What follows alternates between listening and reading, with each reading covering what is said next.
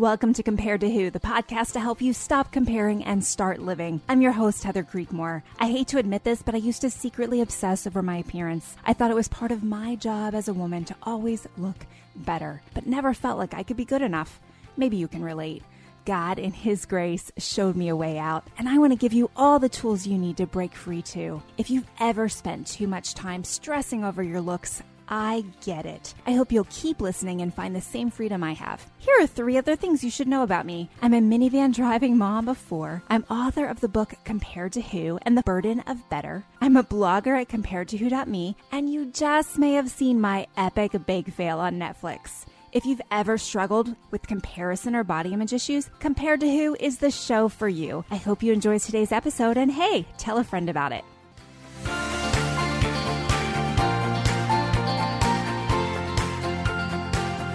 Hey there, Heather Creekmore here. You're listening to the Compared to Who podcast, and I am glad you're listening today. We're going to tackle a tough topic, and it's a topic that I have mentioned before, maybe in passing, maybe too casually. I did a day or 2 on it during our 30-day series last month. But y'all, I just keep seeing some interesting things on Facebook and Instagram. And I felt like the topic we were supposed to talk about in today's episode is idolatry. Okay, you might not be cheering. But let me tell you, it's funny. I actually had a client last week. You know who you are. And she and I were talking, and she's like, you know what? This whole concept of idolatry has changed my life, and it has changed the way I read the Bible. And I thought, yep, me too. Because I'll be honest with you, idolatry was the last thing in the world I could have ever conceived of was part of my body image problem. You see, here's what I knew my body image problem was. My body image problem was my inability to stick to a diet. My body image problem was not doing the right exercises at the gym to get my body to look exactly how I thought I wanted it to look. My body image problem was my addiction to chocolate, right? My body image problem was all of these other things that, and I want you to catch this, these things that I believed were under my control.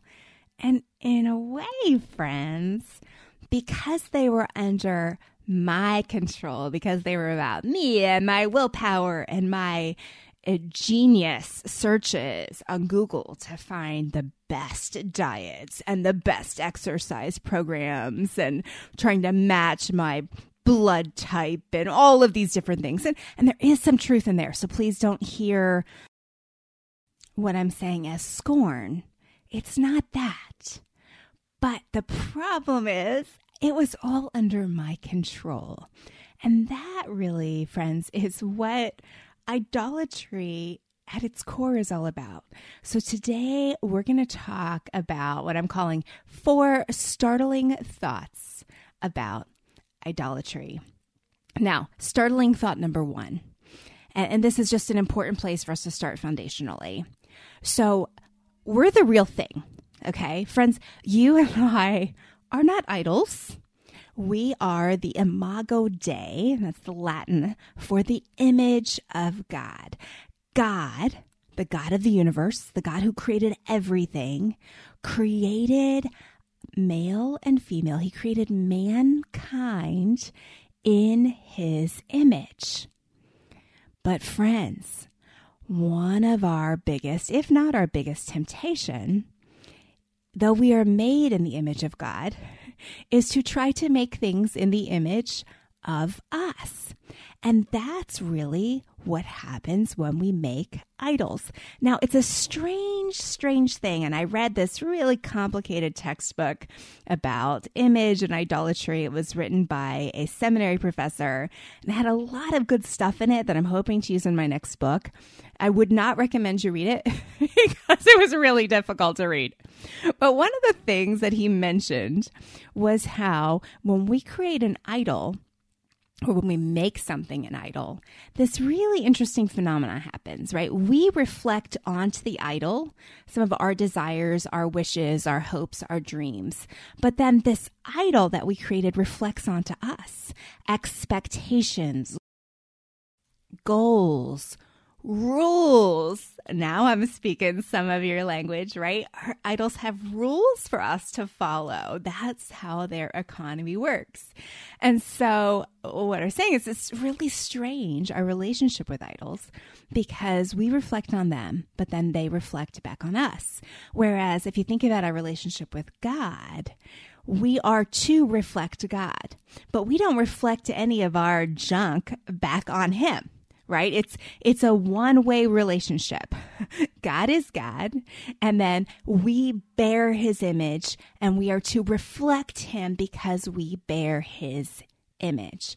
But these false images we create become cheaper and cheaper, right? I like to think about it like we are God's the original. He's the photograph, and we're the photograph of the photograph, or the photocopy of the photograph. But what happens as we make idols is we continue to reproduce the copy of the copy, and then the copy of the copy of the copy, and then the copy of, and you guys, you know what happens when you try to look at the copy of a copy of a copy of a picture, maybe one that you put on the photocopy machine, an old picture, whatever. It gets blurrier and blurrier and blurrier. And that's exactly what happens with our idols. They take the truth of God, they take the real thing, and they distort it. My pastor this week in his sermon was talking about just some of the challenges around the transgender movement that we're seeing and kind of where that started from. And he said something really interesting. He said, when people say that God's design is not the place we start, that's when everything goes crazy. And I couldn't help but think about that from the perspective of our body image idol. When we start from the fundamental place where we say, yeah, God's design for us is not right. That's not how I was supposed to be. That's when we get sucked into creating these idols of how we think we should look or how we think we should be. So this point was, we are the real thing. Friend, you are made in the image of God. That doesn't mean you are God or that you are a God, right? But it means that you are made in his image, and that gives you worth and value. Is valuable through him, your life. Now, the challenge is our hearts. Our hearts, oh, friends, they get led astray so easily. And that's why there are so many scriptures that tell us to avoid idols or warn us from following idols. In fact, according to some translations, it varies from translation to translation, but the word idol or idols or idolatry is used 231 times in the Bible. In fact, the very first commandment is have no other gods before me. Right? Like God knew this was going to be a temptation for us. And it's so funny. I remember as a kid, even really probably through college and in my 20s, reading Old Testament passages about idolatry and thinking these people were just stupid, right? Why did they think a golden calf would save them? Why would you worship powerless, an inanimate object? And then when I was in my 30s and God showed me, oh, hey, Heather, you've been worshiping your body image. You've been believing that a certain body type or shape or look would save you in a way that only I can. Oh, hey, Heather, this is a problem. Your heart has wandered. It wasn't until God and I had that conversation that I really started to experience freedom in my body image struggles. So let's talk a little bit about that word idol, idolatry in the Bible. We see it over and over again, but I think it's fascinating. If you look from the Hebrew, the word idol that we use in English can come from one of a couple different words. One of them is the word avon, and it means trouble or wickedness or vanity. Ooh. But another one is Eliel, and I'm not sure I'm pronouncing that correctly, but the spelling of that word, Eliel, which means vain idol, is very close to the word Elohim, which we know is a word that is used for God. So it's interesting how even in Hebrew, that the term vain idol is such a close, similar word to the authentic thing, to the real God, to the word Elohim that we use for God. Now in Greek, the word idol comes from words that are really more about idolatrous offerings and sacrificing to different things. John Calvin, there's a famous quote from him, and he says, "Every one of us, even from his mother's womb, is a master craftsman of idols." Oh, so friend, don't feel guilty about it necessarily. I mean, we'll talk about how you handle this idolatry issue in a minute, but we do have to just recognize the fact that we are idol factories. I love 1 John 5:21. John reminds us, little children, guard yourselves from idols. He's not talking to children there, folks. He's talking to adults, but he's like, we're like kids. Like, I want the next thing. At Christmas time, I need a new Lego set. Or then they get the Lego sets, and a week later, maybe even 5 minutes later, no, I need another Lego set, right? We are just like kids in this arena. We go from idol to idol to idol, looking for the next thing to bring us a salvation that only God can. I also love how Paul says in 1 Corinthians 10:14, "Therefore, my beloved, flee from idolatry." Now, let me just kind of break down brass tacks. Modern day idols can be anything. In fact, Billy Graham says, whatever you love most, be it in sports, pleasure, or God, that is your God. So what do you love most? Now, in the realm of body image, it gets a little tricky because most people are like, oh, Heather, I love my body the least. So that can't be an idol, right?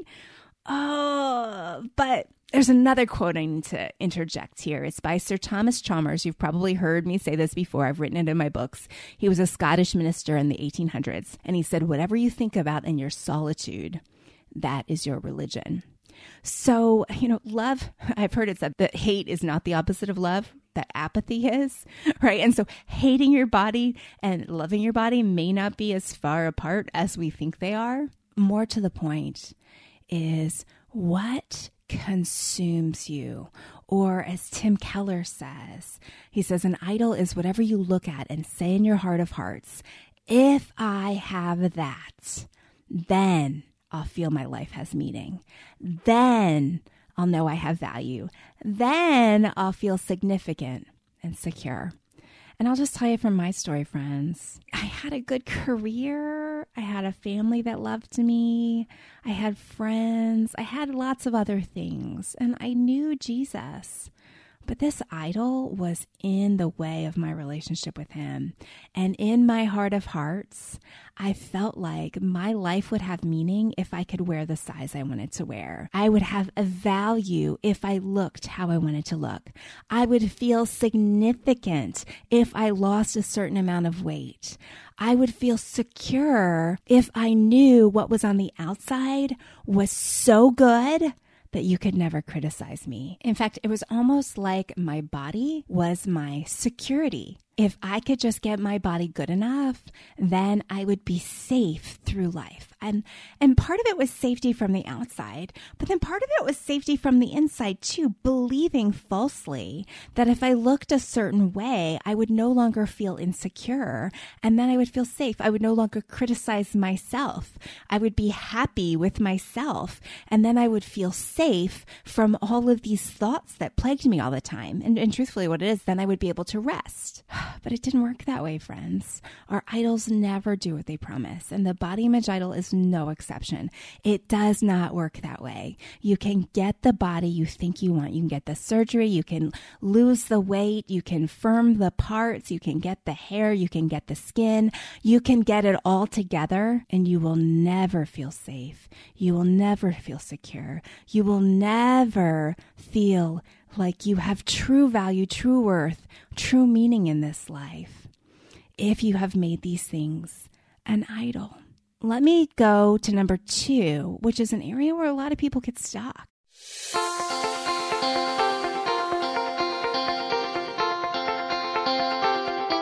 Are you tired of comparing yourself to others? It's time to break free, my friend. Check out comparedtowho.me online and you'll find a ton of great resources, blog posts, videos, and so much more to help you stop comparing and start living. And make sure you sign up for my exclusive email list while you're there. I send my email friends things I don't send anyone else. You can also find out more about my brand new book, The Burden of Better: How a Comparison-Free Life Leads to Joy, Peace, and Rest. If you're tired of battling comparison, friend, I wrote this book just for you. Check it out right after this episode, of course.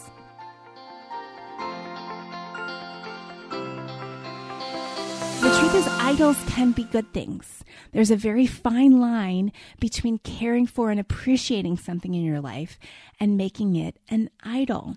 And what's interesting, we can make our marriages an idol. The Bible loves marriage, right? Marriage is one of God's institutions. But if you make your marriage an idol, if it's replacing God in your life, if you are a single person, you think getting married is what will give you that meaning and security and safety and worth and value, oh, friends, that's what idolatry is. Don't make marriage an idol. And this is where it gets so tricky, right? Because marriage is a good thing, and yet it can be an idol. Heather, how do we do that? Then when do I know if I've crossed the line? Well, one thing I talk about a lot is the treasure principle. Like if your treasure is in this thing, and to what Keller said, if you can't live without it, if this is what gives you meaning, then perhaps you know that you have made it an idol. But I think it goes back to that Sir Thomas Chalmers quote. What are you spending most of your time thinking about? What are you spending your money on? Where is your heart when it is undistracted? Where do your thoughts go? Do your thoughts go, and I'm going to tell you this just straight up from experience, do your thoughts go to, oh, wouldn't it be so nice if I could just lose 20 pounds? I wonder what I could do to lose that 20 pounds. Oh, life would feel so much better if I could just lose 20 pounds. Oh, I wonder what new diet I should try. Maybe I should not eat carbohydrates anymore. Maybe I just need to start waking up an hour earlier and exercising more. Then I could lose that 20 pounds and then everything would be so much better. Friends, that's a sign of idolatry. Now, again, this is where it gets really tricky, right? Because perhaps you feel like you do want to lose some weight. And there is some truth to the fact that when we drop some pounds, we may physically feel better. But the problem is, if we make that goal an idol, it will never satisfy us. And I hope you'll tune in on Friday because I'm going to have a fantastic interview with another registered dietitian, Amy Carlson. And she and I are going to talk about this very thing.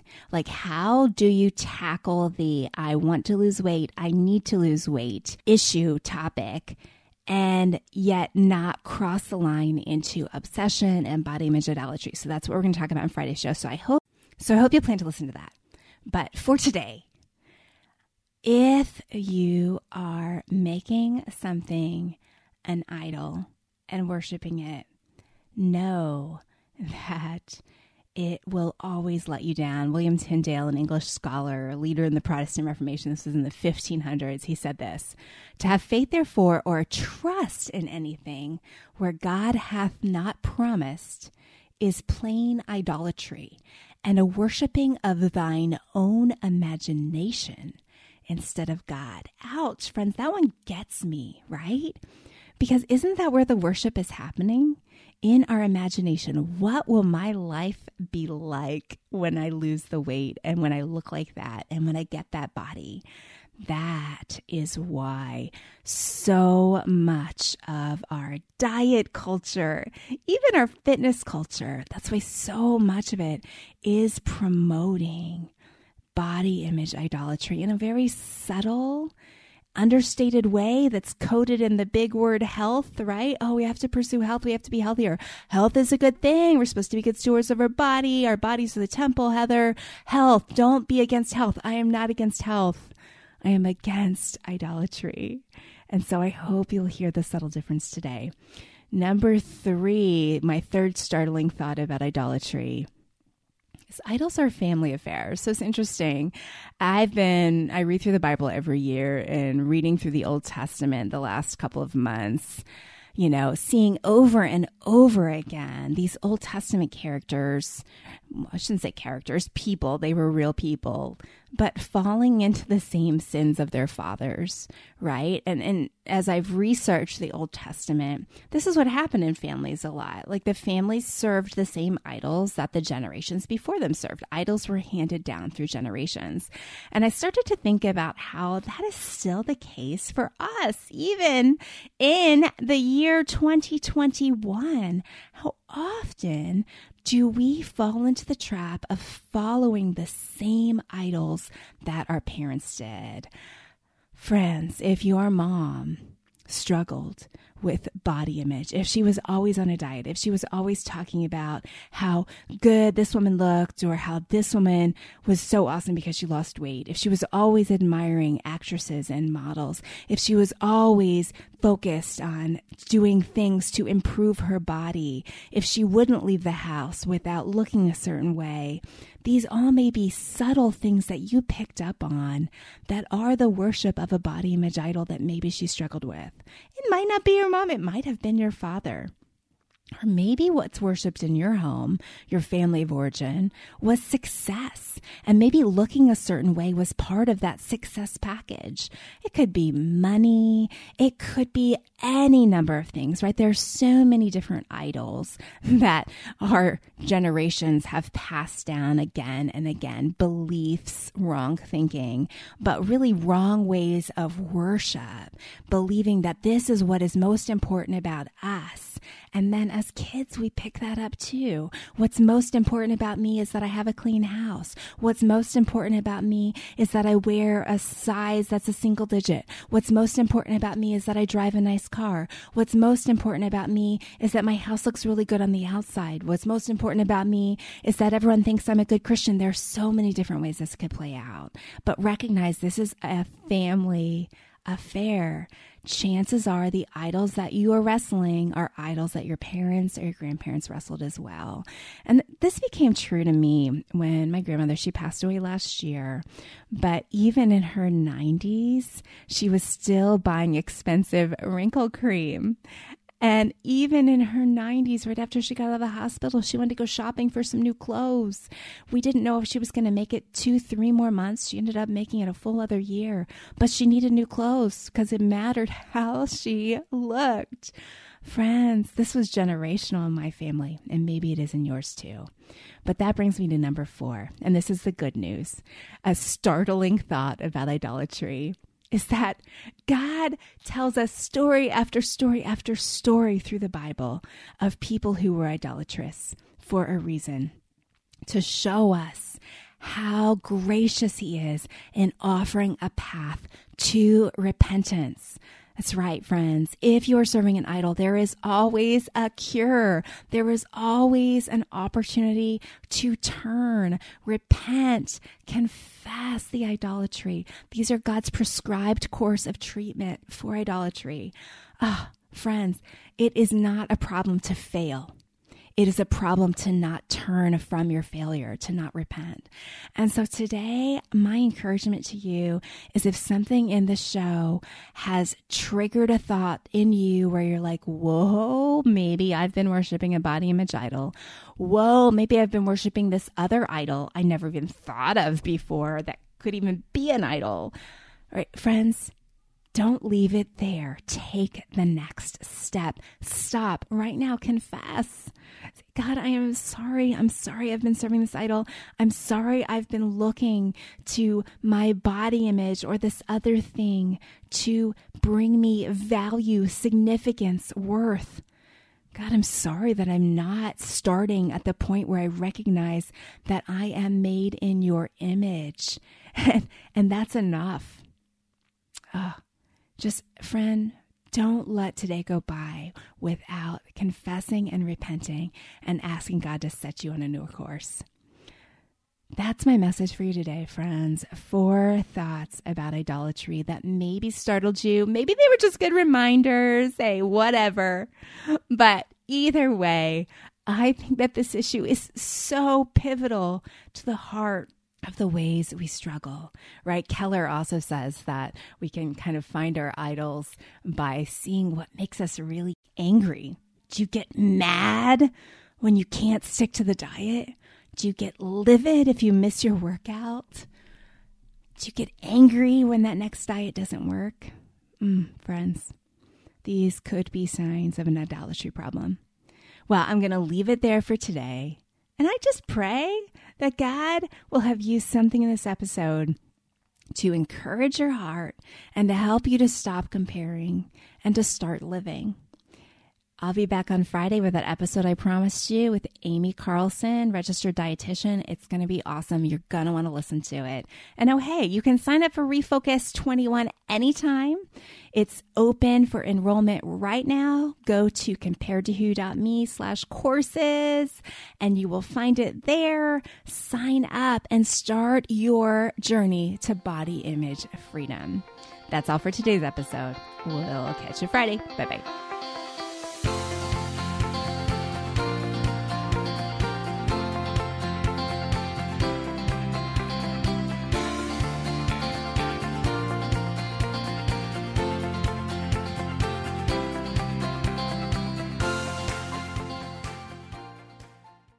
Hey, friend, would you check out the date on that episode you just listened to?